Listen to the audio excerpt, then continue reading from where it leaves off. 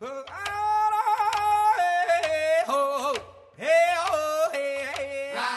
to Ojibwe Stories, Gaganone Dida. Today we are privileged to be sitting with Roxanne DeLille, Dean of Indigenous and Academic Affairs at Fond du Lac Tribal and Community College, and Valerie Shangro, the Director of Leadership Programs at the Blandin Foundation.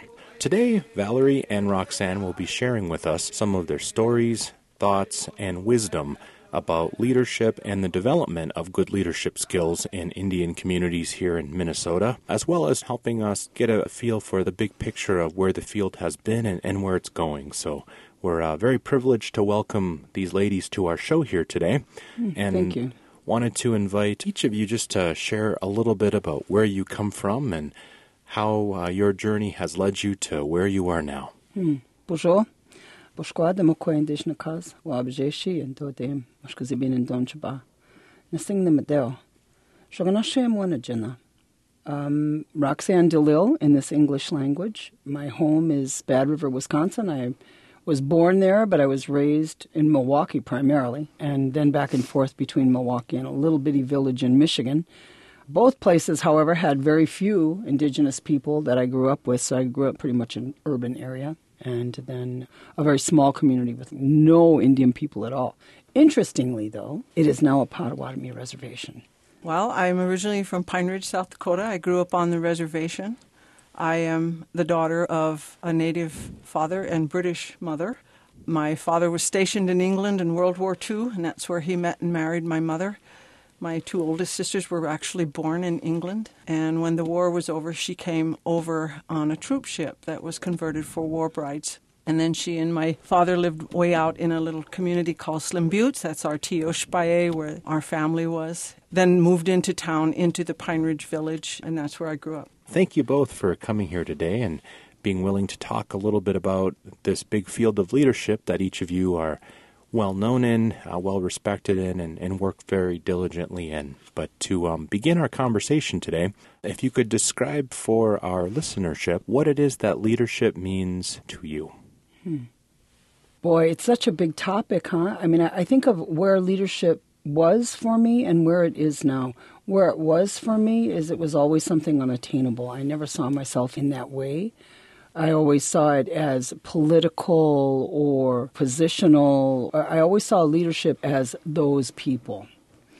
I never really recognized until many years later, I would say within the last maybe 15 years, my idea of leadership has shifted considerably. I now look back and I recognize that even as the oldest of my family, that I had a leadership role very early in life. I just never saw it that way. I never thought of it that way. Even now, when I think about the way in which I do leadership, you do what you do. There you go. That's it. And that's how I think of leadership now. I'm not someone who sits back. I'm not someone who lets others do the work. I'm not afraid to do the work. And so I guess that's how I think about leadership now. I think about leadership as those that get in there to do the work, those that will do whatever it takes to get the job done, those who are not so much afraid of stepping into that role because it just is something that they casually do. That's pretty much the way I do it. Thank you so much, Roxanne. Valerie, any parallel thoughts or other thoughts you'd like to add to helping us understand this big concept of leadership? Well, like Roxanne, I don't think I ever really thought about myself as a leader. I just did what I felt and saw needed to be done. I was always getting involved in something.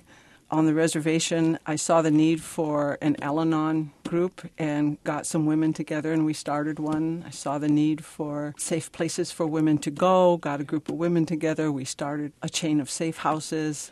So I guess I always just looked at it as doing what needed to be done. But in my journey, as I think about leadership, and I've thought about it a lot, and now in my position, and I am a leader of a team, to me, leadership is bringing the best out of the people you work with. Yeah. And I often describe my leadership as leading from the middle. And I really nurture my team and want them to be the best that they can be. I see that as that's my job, is to care about them, not just as people who work for me, but as human beings. And if I'm not attending to them as whole human beings, then I'm not doing my job. Mm-hmm. And I've never been a out front kind of leader.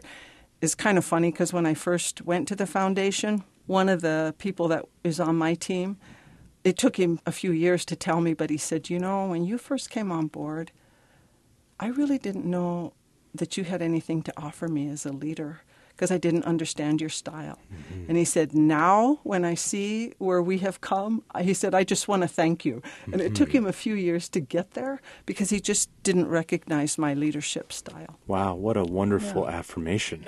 Yeah. It did suggest to me over the course of such careers that you've had. You've met, sure, a tremendous number of people in Indian country and beyond. I was curious if there were any leaders that you had met or worked with that had perhaps in a special way inspired each of you. And if you could just tell us a little bit about who those people were and how they helped you become who you are today. Sure. So there's been many, many. And it started at home, with my mom and dad. They put such a high value on education. And for all of us, it was not if you go to college, it was when. And so we were always inspired to do our best, to believe in ourselves. And more than that, not just ourselves, but to believe in our people and to know that we came from a proud people and to hold our heads up. So it started at home. And then I guess my first story would be about a Native woman who was faculty at the University of Nebraska-Lincoln. It was Teresa Laframboise. And when I was there as an undergrad, she asked me to work with her. She had a grant and took me on, and she mentored me. She was probably one of the first real mentors in that way, and she taught me so much. In fact, it was she who asked me, have you ever considered graduate school? And I hadn't because I didn't know what it was. My dad finished high school. My mom didn't even finish high school. Nobody had been to college except my older siblings had been to technical or trade schools. One sister got a bachelor's degree. But nobody in our house ever talked about graduate education. I don't think we even knew what it was. And she encouraged me to do that. She said, you can do it. You can handle it. She helped me and showed me how to apply, showed me where to go, to seek funding to help me go to school. If it wasn't for her, I wouldn't be here. Wow. We never quite know where we'll run into those mentors and what phase of our life. But for you, that was this post-secondary education experience. Yeah, she certainly was. Oh, I've had so many mentors. Another mentor for me was a former boss, Sid Bean, who's also a Native man. He really taught me the love of working with community. He was a community organizer. He was the director of the Indian Center in Lincoln, Nebraska, but by training he was a community organizer. And watching him, I learned a lot, and I learned love of working with community from him. Sounds like he did some very important work, and I think the kind of work that Indian country revolves around in so many ways and in so many places. Roxanne, I can't help but imagine, even knowing some of the people that you've had the privilege of knowing in your life, if there are any particular leaders that stand out who've inspired you to come to the place where you are today. Oh, my goodness. I guess the place where you are today is kind of the tickle point for me. I don't see where I am as any place momentous, to be honest. And I think that's kind of how I've always thought about it. A lot of the things that are so relevant and so key in my life, I never recognized while I was in it. Like Valerie, it's teachers. I think of a teacher back when I was in elementary school, Mrs. Doms, and I've looked for her. I've gone back many years looking for her because she saw at the time what I thought was an obnoxious little Indian girl and recognized in me something that I never believed. She kept telling me that I was a good writer, and she told me that I had a great imagination, and she told me that the way I put words to paper was just beautiful. And, she actually convinced me. She really had me believing her. That was a key thing for me later. So it was later that I would recognize it, because at the time, like I say, it didn't resonate as anything momentous. I spent a good portion of my life doing things that maybe I shouldn't have been doing. And it wasn't until I actually turned my life around that I began to recognize some of the really important people in my life. I come across a woman early in my recovery. I've been in recovery now for almost 30 years. But early in my recovery, I had the very good fortune of meeting Alison Bovair, who came to be one of my wa'ans later. Alison Beauvert. She worked for Catholic Charities, and she was one of the regional directors for Catholic Charities. An amazing, amazingly brilliant woman.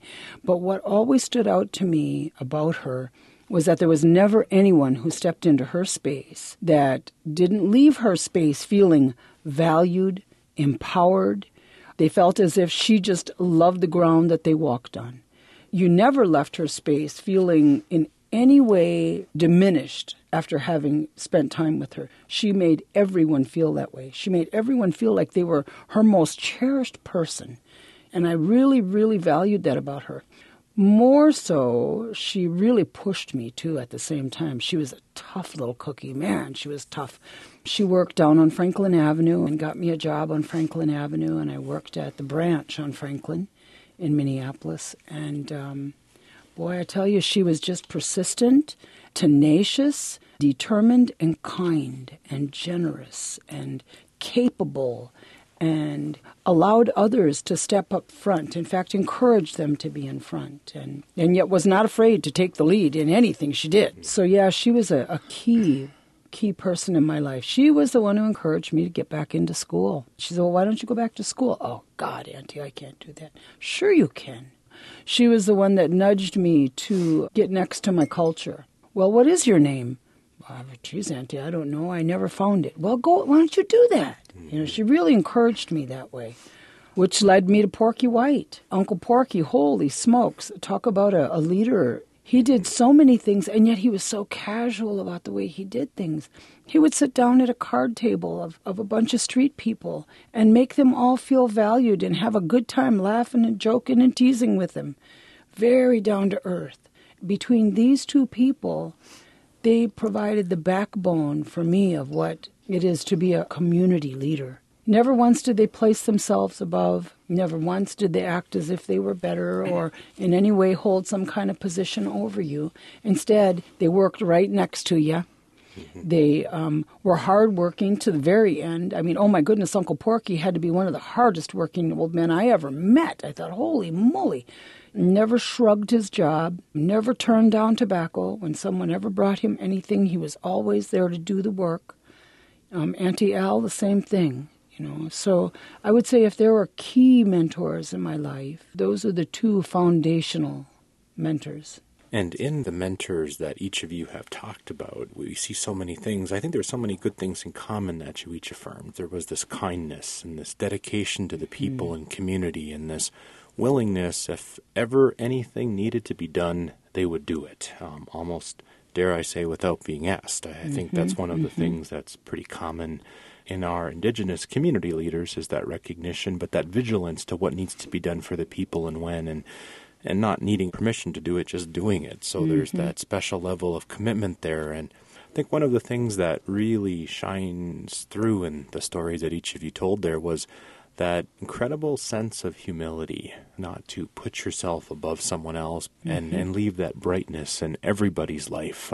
It's actually very much the way I see both of you, actually, being just bright, shining, helpful people who are very kind, incredibly dedicated to the people, but extremely humble, despite the great accomplishments that each of you have. And looking across different systems of leadership, you know, there are those systems in the world where people would probably just talk about those things in a platform elevating kind of way, you know, having a PhD or being the director or a dean, that those would automatically elevate you to some position of authority. But it just seems as you have talked today, it reminds us about the special nature of leadership in Indian country and how at its best, in its most authentic traditional forms, it is all of those things that our key values describe us to be as kind and gentle and soft-spoken people who stand together and stand with and help. So thank you for sharing those with us today. I know also working today as we do in contemporary society and institutions and in organizations that serve the community broadly, we often know that we have to do things a little differently just to make sure we reach everybody as best we can. But I'm curious, too, if you could reflect on any special philosophies from Indian country. Could be from the Lakota people or the Ojibwe people or maybe another nation of people. anything in traditional belief and practice that has been something you have endeavored to incorporate in the work that you do every day? Boy, for me, immediately what comes to mind is ayangwamziwen, to be diligent and yet to proceed with caution. Ayangwamazin. And that word for me became so pertinent in my life at a couple different really important places. But not only to continue going, but to not hurry myself, to not feel as if I have to get there really quick. I came into this really late in life. I didn't go back to school until I was in my 30s. And so I didn't really recognize my own capacity until I was in my late 30s, early 40s. And so I felt like I was behind the gun, like I came in late and I needed to catch up. And for a little bit there, I felt like I needed to hurry. And Uncle Porky just kept telling me, well, when I go, slow down, take your time, don't worry, be diligent, be cautious, don't hurry into anything. Instead, be thoughtful, be considerate, consider your work that you're doing. What are you doing? Why are you doing it? And then how are you going to do it? And yet he had some simple philosophies. I'll never forget getting my pipe. And I went to him and I said, well, Uncle, how do I do this? He said, well, you put your tobacco in it, you light it, and you smoke it. I mean, he had such a beautiful way of making things simplistic and yet diligent. Just do it. Put your tobacco in there, you light it, you smoke it. Okay. So for me, I guess it's be diligent and yet be cautious. So a good message you would extend to our listenership is that ayangwamazig, to be determined but be careful in how they proceed. I also just love you sharing that from Porky White, that notion of weiwene sago, that idea of doing just things in a really good way. So special word there. Thank you for that so much. For me, I guess I would say the one driving thing would be giving back. When I was 18 and getting ready to go off to college, one of my cousins sat down with me and he said, do you know it's okay that you're going to leave the res and go off to college for a while? He said, but never forget your people. And then he said, Valerie, there's two kinds of Indians in this world. He said, there's those that go off and do what they do to better themselves, and there's those that go off and do what they do to better their people. Never forget your people. And so now, at this stage of my life and my career, I'm motivated by giving back. And that's how I lead, is by giving, and generosity, by giving generously of my time, myself, my heart, whatever it is people need to help them grow into the best person they can be. Again, I wouldn't be here if it weren't for a lot of people who were very generous, mostly with their time and their wisdom and their relationship, but also, helping me move ahead, encouraging me, get that degree, get it done. All those kinds of different things that pushed me to keep going. Now it's my turn. And I've felt like that for quite a while now. And where I see I help. I give back. Such an important message and beautiful philosophy to help guide your path, that idea of giving back. Thank you so much for that. I'm curious, too, now today, as you have reflected upon some of those people and some of those experiences and some of those philosophies that have guided each of you to the place where you are today, how you're able to balance these competing realities that we have today, to encourage systems of leadership which maybe are not inherently ours in Indigenous systems, but yet, still be able to bring out the best of our traditional values and ways in the leadership work that we're doing in communities now. I guess when I think about the kind of work I do right now as the Dean of Indigenous and Academic Affairs at Fond du Lac Tribal and Community College, I got that position because of what I started to call guerrilla warfare. And my colleague, Sonny Peacock, that just drove him crazy. He hated that term. But it was the nudging, it was the pushing, and it was the doing things and then asking for forgiveness if I was called on it. But I saw so many things that needed to happen. And I immediately think of, at UMD here, they have quite a large international student population, and there's a number of international students that come for very specific classes. And so Mike Sonafrank contacted me one year and he asked me how I would feel about welcoming his class of international students. And I said, I think that would be a great idea. And again, another one of these crazy little things, just a crumb that the Creator left, that later on I recognized what was coming from it. But got off the phone with him, and then it hit me. What a great idea. And I got a hold of a number of the Ojibwe students on campus, and I said, would you come help me to welcome these students to Anishinaabe King? And so we then sat down and we thought about what does that mean to welcome people to our land? How should we do this? How should we go about this? And we had this great conversation about what does that mean? And you had to see what happened to these students as they puffed and started to fill themselves with recognizing, one, they should be doing this, and two, that they had the right to do this. Okay? So we did a little feast for them. We did pipe.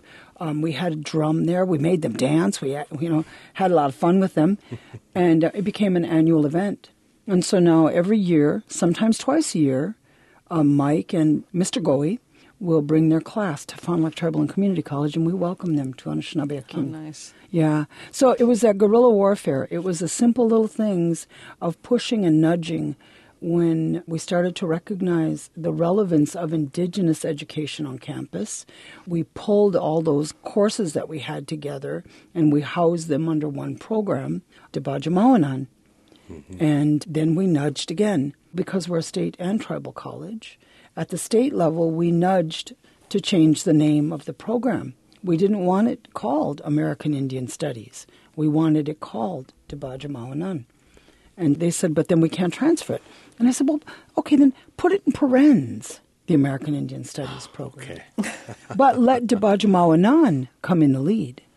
We had a little bit of pushback for it, but that's the name of our program now, Debajamawanan. Wow, very powerful to give a program an Indigenous language name first. First, that's right. And so little things, I could give you a whole bunch of stories, but those are two of what are clearly just guerrilla warfare. Slide it in, keep moving, keep nudging, but mostly to help fill ourselves up with the knowledge that we have the right to do that, you know. And could you describe just for us Debajamawanan, what that is or what those are? It's really telling our story. So all of the classes, they are about American Indian Studies, but it's from our view about what does that mean. It's our view of history. It's our view from an Ojibwe perspective, what the American Indian people did. When we think of, for instance, even treaties and treaty rights from the perspective of an Ojibwe person. So we try to flip it. So every class is infused with very specific standards that have to be met that are Ojibwe in nature. Yeah. So telling our story. I love it. Thank you for helping us understand the significance of that word, Debajamawanan, as being those stories that come from the people themselves, of the people of this land. And even just that whole process you described for us of working with other allies to, in some ways, empower our own knowledge and systems of leadership, getting those young people engaged and involved in this wonderful, proactive way. And special shout-out, to a couple of our UMD professors there, Professor Goey and Suna Frank, who obviously have been a big part of that work that you've done. So very good. Valerie, any thoughts that you would like to share? I know you work in that. You have that similar role where you're working in an organization that serves all communities and all peoples, but yet we know that your work is still so passionately rooted in who you are in the Indigenous philosophies and traditions of the Ojibwe people of Minnesota and the Dakota people, but also your own Lakota people. Yeah, I think early on I learned to be really, really true to myself and who I was, and to not necessarily bring myself into the room or as far as, into another culture, but to bring them into mine. And I've tried to always operate out of my values. And I have been in situations where I've gotten a lot of trouble for that. I've been in situations where putting my family first was not seen as a good thing. I've taken my lumps, I will tell you that. And that's okay. I learned a lot. I have taken some significant lumps, but I've always tried to remain true to myself.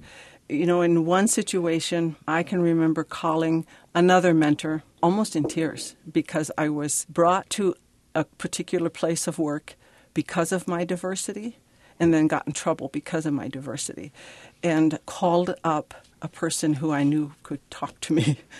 And here's what he said: suck it up and don't let them run you off. Mm-hmm. And that was the hardest thing I ever had to do. I didn't want to hear that. I wanted him to say, oh, you're right, you're a poor thing, you can leave. You can just quit. I wouldn't blame you one bit. He said, suck it up and don't let them run you off. And that's what I did. And I stayed until I could leave in a good way. Now where I'm at now, I feel very, very fortunate because I work in an organization that has a culture that allows me to be who I am. Mm-hmm. And there were people who were like, okay, when is she going to step out? And when is she going to be that sort of upfront leader? And I would look at them and say, I'm not.